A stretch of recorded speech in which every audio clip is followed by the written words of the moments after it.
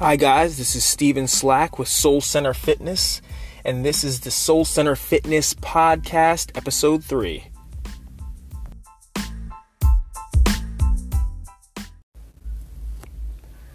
Today we have Andrew Overman, and he is a physical therapist at Hunterdon Sports and Physical Therapy. He's going to be talking with us today about obstacle course racing. We're going to cover a lot of different topics, as we always try to do, and some of those topics is going to be obviously his background. He's got a lot of different races that he's done, but also we're going to touch on factors and hierarchies that need to be trained in preparation for these races. So we'll touch on movement, we'll touch on different types of conditioning and strengthening that need to be obtained, and then also skill work. And we'll get into details about some of these things. And it's a fun conversation. I liked having him on, and it's pretty cool talking to somebody who's a physical therapist, has the knowledge, but also has done some of these high intensity, long duration races and done them successfully without injury, and just kind of gleaning some knowledge based off of what I talked with him about. All right, without further delay, let's start.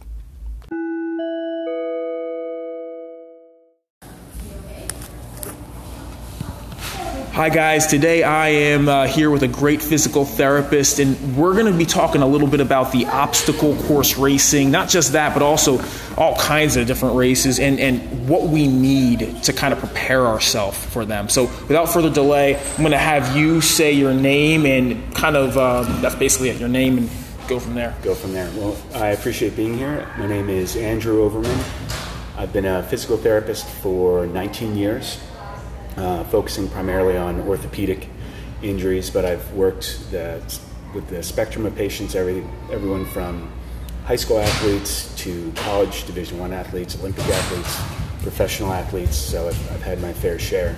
And personally speaking, I participated in a ton of different endurance races and obstacle courses. I've done full-length marathons, 2 full-distance Ironman races. I've done the four different distances for the Spartan races. I've done Tough Mudders, so I jump around and have managed to avoid injuries so far. So, but that's pretty much my that's a I know a bigger laundry list than a lot of people have in that type of racing. So it's I believe these races are really physically demanding. So they are. I mean, actually, the Spartan races in particular cover the spectrum of endurance, aerobic, anaerobic, core work.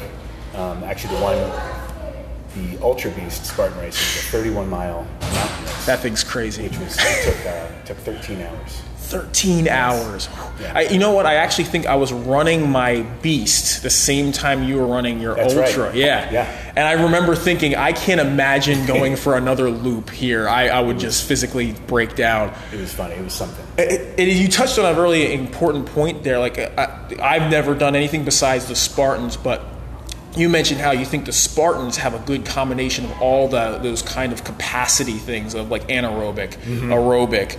You're touching on all different kinds of bursting here, climbing here, all different kinds of movements. Did you feel that you had to specifically prepare for them? I was lucky especially with the Ultra Beast, because it was right in the midst of my training for the Ironman race. Yeah. So with the Ironman races, I had a 6-month training program. Okay. It essentially involved cross training. So you're training for cycling, you're training for swimming, you're training for running. Like a triathlon type exactly thing. Okay. It's the longest distance. Oh, okay. That's crazy. And just in addition to that kind of training, I've always been wanting to do a lot of like circuit cross training, strengthening exercises. Yep. So it was kind of the perfect combination of both. Yeah. So I didn't specifically train for the Spartan race. Yep.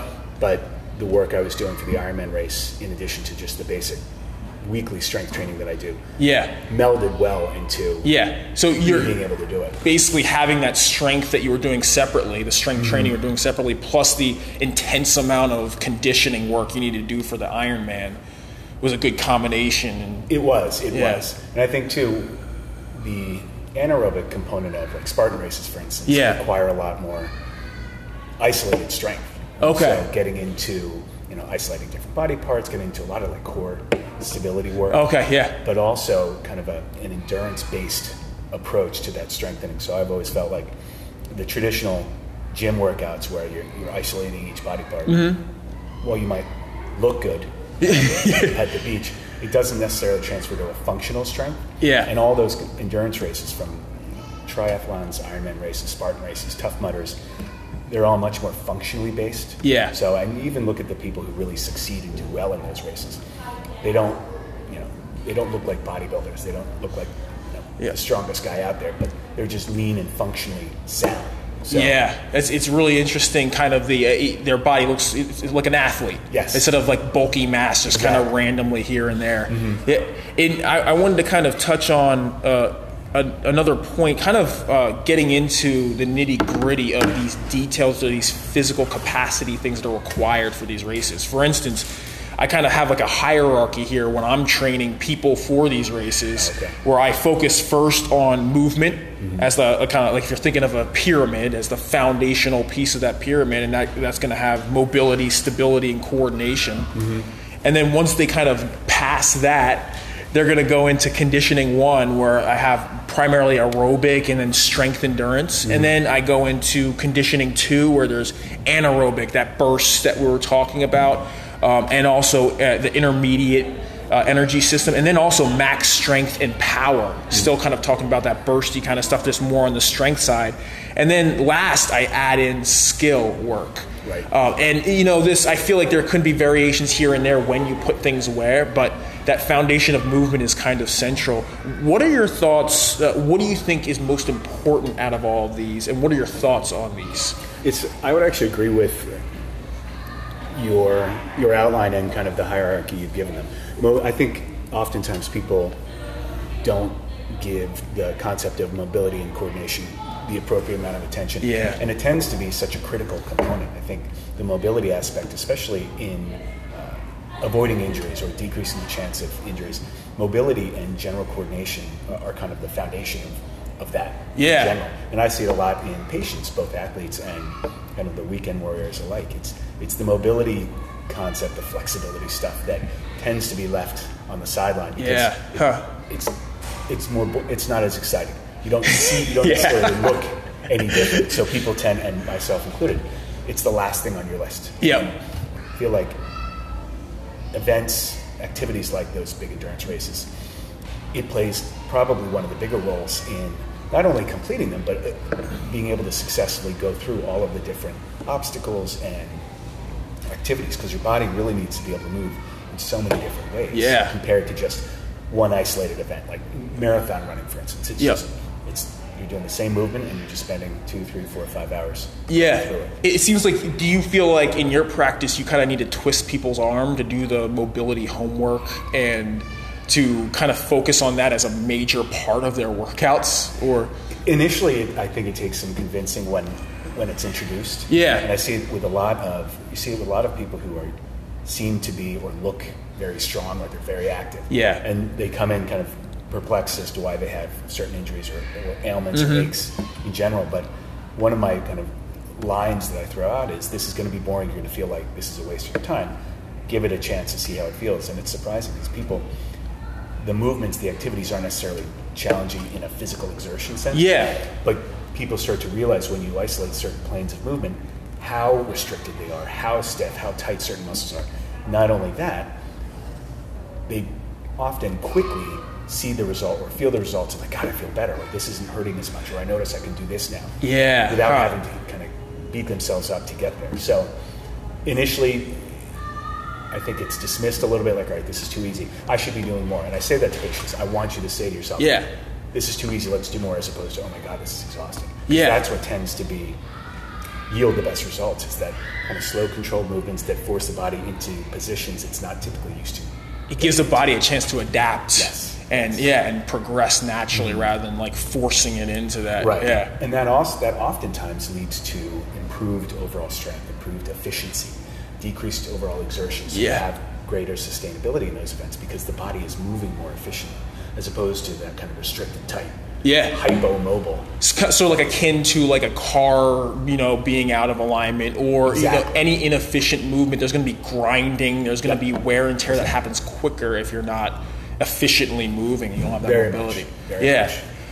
So like another component here, like for you specifically, do you feel like you spent a lot of time on that aerobic, that conditioning one, aerobic and endurance strength? Or do you feel like, I guess for each individual, they're going to be good at one component maybe over another? Right. I think you have to kind of prioritize how you want to perform or what your goals are. Yeah. Based on that, it will kind of direct you to greater focus on the endurance aspect. Okay. Focus on the burst of speed or the particular events or like isolated strength movements. So, whereas, for instance, the Ironman training for me, it was all based on aerobic, prolonged activity. Okay. Training. Yeah. I mean, rarely, and going into it, I'd never done one. So I sort of had this anxiety about how exhausted I would be. And what you find with those kind of races is at no time should you ever be physically out of breath. It's more the body's just tolerance to sustain the activity. So you were never, it didn't feel like you were doing sprints. You didn't feel like you were You never exhausted. touch on that anaerobic. Rarely. Okay. In the training, there are periods of time that you do that, but it's a small percentage of the overall training. Huh, that's very interesting. Spartan races, I was doing, in addition to the Ironman training, my strength training approach was based more on like a circuit program. So it was aerobic based with anaerobic components, but bursts of activity that force you into that anaerobic, exhausted, out of breath. So you're trying to balance that because the Spartan races, for instance, require both. You have to be able to last for long periods of time. You have to be able to burst for a long period of time, basically. Yeah. So I think it really comes down to what your goal is. I mean, some people going back into certain events, they want to do very well in particular obstacles. Like I didn't do this last time, I want to make sure I can do it this time. And that's where the activity-specific training comes into play. Yeah. As opposed to a time-based component where they say, all right, I want to beat 3 hours this time. But in the Spartan races too, if you don't complete an obstacle, you're doing more burpees, so it's going to take you longer. So there's there's that extra conditioning and all that stuff to factor in. Right. It's so interesting when I train some of my clients for these races, specifically the Spartan races, I'm doing an energy system kind of training because I'm only seeing them 1 hour, maybe 2 hours a week. Okay. So I kind of have them doing their aerobic on their own, but then I'll do this where I touch on the, there's 3 different types of energy systems. There's that alactic, there's the glycolytic, and then you got your aerobic system. So I'll touch on all 3 of those throughout the workout, starting with the most, the one that causes the most calorie burn, which is that alactic, and then I'll work my way down. But just kind of thinking about that when you said that, Spartan races it's a rare combination of anaerobic and aerobic that's like, it's pretty aggressive on the body. It is. And it depends on how aggressive you approach it, too. People take their time. Some people try to sprint through it. So. And I tried to sprint through mine, and I fell apart halfway through. Wasn't quite prepared for that. But one of the things that happened with you, if I recall, yours was based more on like calorie expenditure and what you're taking in. Exactly. Which is crucial. People have not, and I never had any idea until I did the Ironman races, how critical the calorie intake plays a role. I mean, I really, as a trainer, I should have probably known better, but I thought I was superhuman. Well, we're similar personalities. It's like, just throw myself into this. Just push through it. And it crushes you. Actually, it's funny.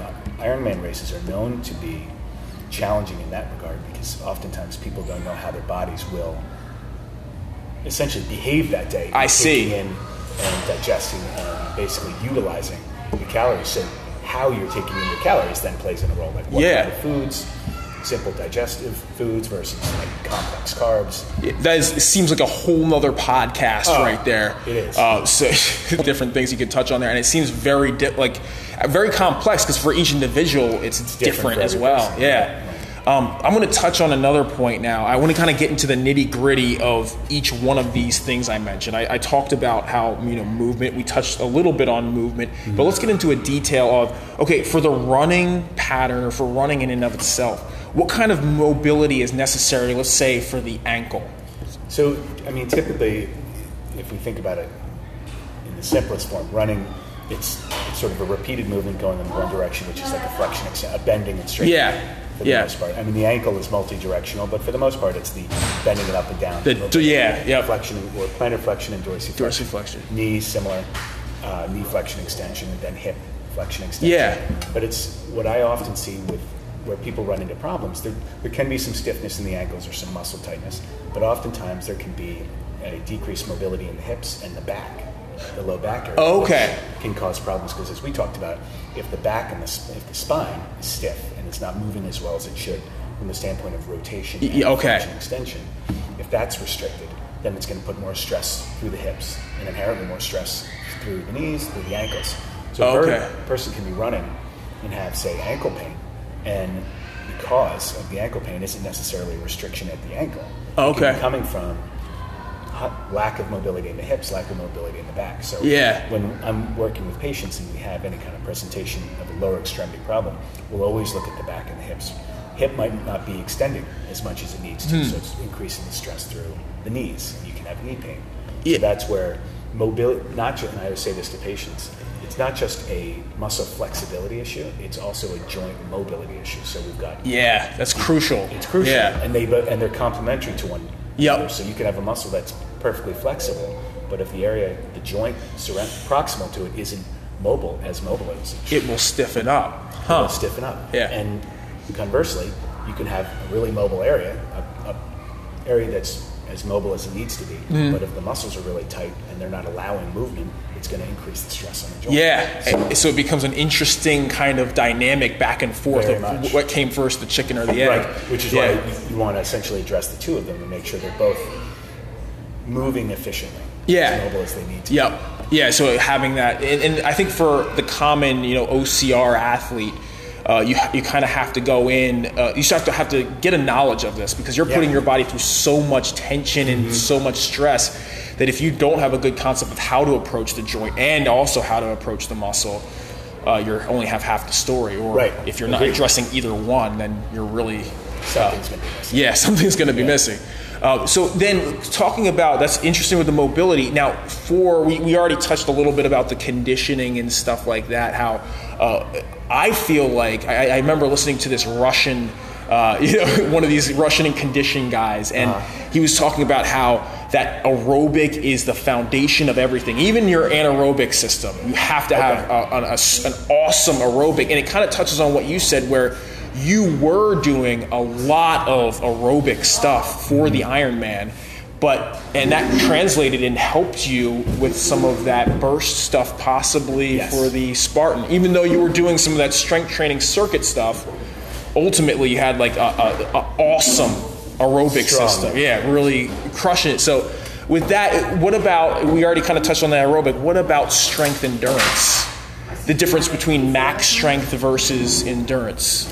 Well, I think with events like this, the endurance-based strength is going to play a bigger role than the max strength. Because also I feel like the max strength concept lends itself to less efficiency overall. So it's kind of a one and done kind of output, so to speak. Whereas training and being prepared for events like we're talking about, it's all repeated motion. It's all repeated activities. And sustained over time. And it's switching, it's different activities, but on a repeated basis. So if you don't have that endurance-based strength, then essentially you'll probably wear out sooner than you'd prefer.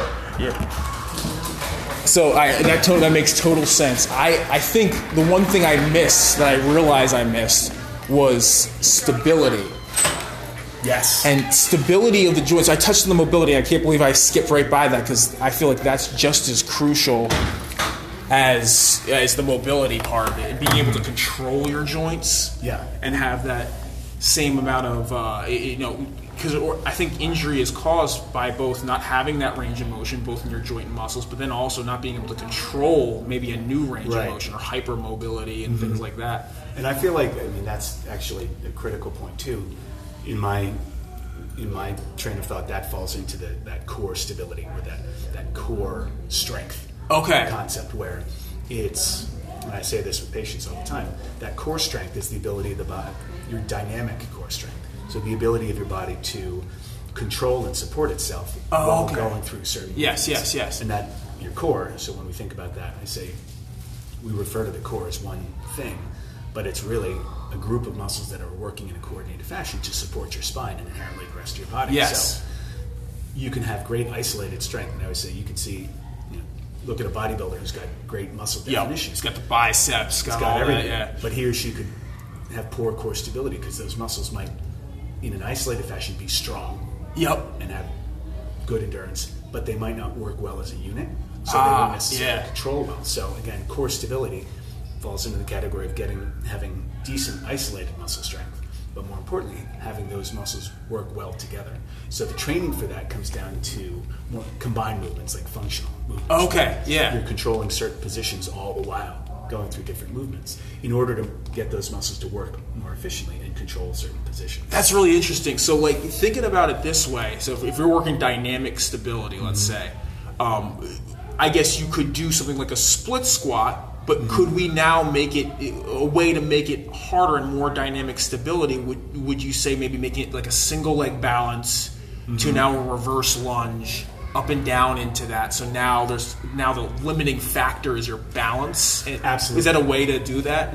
Or, for instance, even taking a simple squat. A floor squat and having somebody stand on a Boser ball. So you've eliminated the stability of the surface. And they have to control and maintain a certain position to avoid falling over while going through the squat movement. So that's really interesting, because I know a lot of times the trainers will be like, oh, that's unnecessary. You don't need to have that Bosu ball. But what you're saying basically is that will start to train those muscles to coordinate together. Very much. Better than a normal squat. Absolutely. Absolutely. Because then there's no way to compensate. The body can't compensate. You're going to fall. It's a great, and I work with athletes all the time if you get on a wobble board. So a Bosu ball is like multi-directional instability. But a wobble board is going to go side to side. Just side to side, okay. And we have tremendous athletes come in, and they'll try to do a squat on a wobble board, and their legs will be pistoning back and forth. They can't stabilize in that position. And that's more a neuromuscular control concept as opposed to like an isolated strength concept. And that's sort of another category of core stability. It's a neuromuscular, it's a coordination strength as opposed to an isolated muscle strength.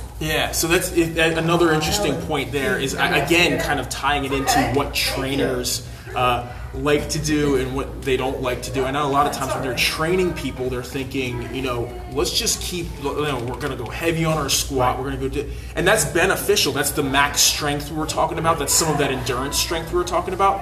But if we don't train that dynamic stability as well, on top of it's all intentionality in your training, you should probably touch on all of those. You should. I mean, that's how you maximize the benefit and your overall strength.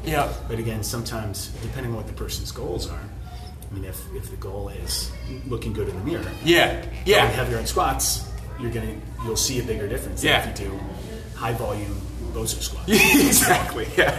You're not going to get as much muscle bulk from that. But again, for being a human, you want to be able to kind of touch on, and specifically for us in this purpose of talking about OCR athletes, they need that dynamic stability. They're running downhill. There's rocks and all kinds of stuff. So critical. I mean, if choosing one over the other, the dynamic stability kind of squats, for example, versus the heavy squats. 100%. Awesome. So now, did you do a lot of, do you feel like you need a lot of max strength? Do you feel like you needed a lot of power? No. Okay. I mean, not necessarily, I shouldn't say, personally speaking, I wasn't looking for that. In a way, it can be of benefit, but most of those races are designed with an endurance-based... The foundation is endurance. Okay. So, again, you get the guy that can do the heaviest squat, he might look big and intimidating, but he's probably going to be behind most people with the events because he just can't keep up from an endurance standpoint. So I wouldn't say, in my experience, personally and just professionally speaking, it's not something I'd recommend. When training for those kind of events. I guess for me, when I'm training people, I'll dabble with it maybe once or twice a year. Be a bad thing. So that I can just see that they're getting stronger and then pull it back and go into the major things. And it also kind of gives them a break from a lot of the repetition of the endurance based exercise, which is key too. I mean, that variety too, keeping things different. If you want to say it like that, so that the body doesn't get accustomed to the same thing. Because again, there's so many changes and so many variables in those races. your body, the muscles they need to be able to adapt and adjust quickly. So Yeah, that's awesome. So yeah, changing up to again, throwing in a max squat here and there, for example, certainly wouldn't be a detriment. Yeah, as long as, again, like we talked about, as long as those foundational things are there, movement, and Right. then moving up into your conditioning is rock solid, and then we can start to touch on those. Now, the last thing I want to add in is skill. So where do, like, I know there's a lot of, like, there's running gurus out there and stuff like that. Spear throwers. Yeah, spear throwers. I've met one person who was good at that at the event. Yeah, that's a tough one. But I feel like for like skill running, for instance, I feel like it could be thrown in the beginning of your training, but I know also that sometimes people get like overwhelmed with, oh, you need me to pull my leg Right. and land here and lean forward, and they kind of get overwhelmed. Right. That I fall into the category of keeping it as simple as possible. Okay. So, Yeah. and especially, again, using myself as an example, you could dissect a person's posture, you could dissect a person's running mechanics, Yeah. for example. There's not a single person you could see that we couldn't say, okay, you could adjust this, you could try this. Yeah, little tweaks here and there. But I agree with you in that I think sometimes we fall victim to overanalyzing. And then what a person's been doing for their entire life, if we try to change that, Yeah. it can actually have the opposite effect. Okay. The person can become less efficient, they can start overthinking. And I think unless you're working to train for certain elite races or really focus on a particular event, in my experience, in my opinion, it's not something I focus on Yeah. to try and change those mechanics, unless they're so egregiously off. You know that there's They going to be have to be. something that's going to happen Right. if this doesn't get changed. Right. Yeah. Otherwise, it's just maximizing kind of that person's body type, their flexibility to an extent, their strengths, Yeah. and building off of those. Yeah. Because I think you run the risk of you're going to undo a lot of. It's like a Pandora's box. Yeah, and I know I've seen it a couple of times early in my career trying to change. Gaits is such a dynamic thing to change, and I feel like unless you're like a beast at changing people's gait, like you said, all of a sudden I would change little things here and there, like, oh, I feel this and this and this, Right. and it's all not really the best things that they're feeling. Right. And yeah, so sometimes it's just better to make them an efficient machine, and then maybe naturally they'll start getting into those, to increase their ankle range of motion, and now they run better. Yes. Yeah. Yeah. If inherently the body is going to become more efficient as Yeah. opposed to trying to deliberately alter things and then force the body to catch up. Yeah. And that's where it can, Yeah. I think it can be problematic also. Yeah, and so I know for myself now, I dabble. I'm not a skill coach of any sort, so it's not my place to really train skill. So for me, mostly I'm touching on skill points every once in a while and seeing if it changed their movement when I work on mobility or when I get their conditioning better and Right. all Which is those great. things. Yeah. And just kind of use it as an assessment rather than me overanalyzing and messing their whole thing up. Right. And, You and I both. yeah. So that's basically. Is there anything else that you want to kind of bring up? 'Cause that's all that I have on my.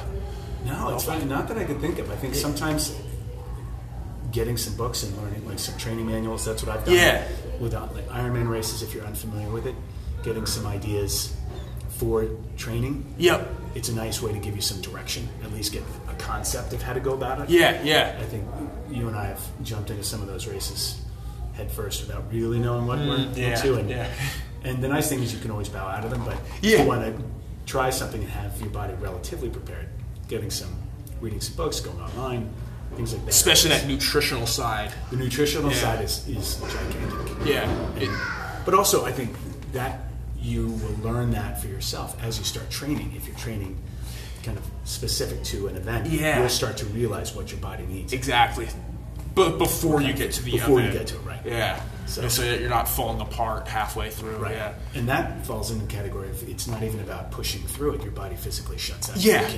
You can't continue. Yeah. So and it's which unwise. is a humbling experience, right? When your body does that.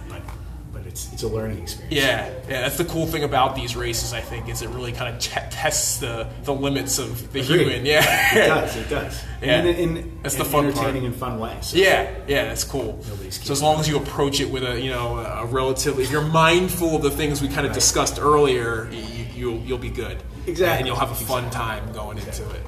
So awesome. Thank you so much. It was a pleasure. We'll have to do it again with another topic. That would be great. And hopefully I'll have better a room that's quieter. I apologize for that. It keeps it interesting. Yeah, it keeps it. We have to keep it dynamic. So thank you so much and have a great day. You too. Thanks, Steve.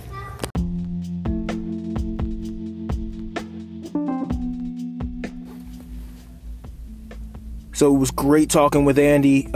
This concludes the podcast, but it was just fun to actually talk with somebody who not only has the background scientific knowledge of how the human body works and how to train it, because he also has his background in some strength and conditioning stuff, but also have him be able to do it himself. So I love talking with him. We'll try to talk to him about a couple other things related to training for some of these other races and other things, but that ends our podcast for today. This is the Soul Center Fitness Podcast, and I am Steven Slack. Over and out.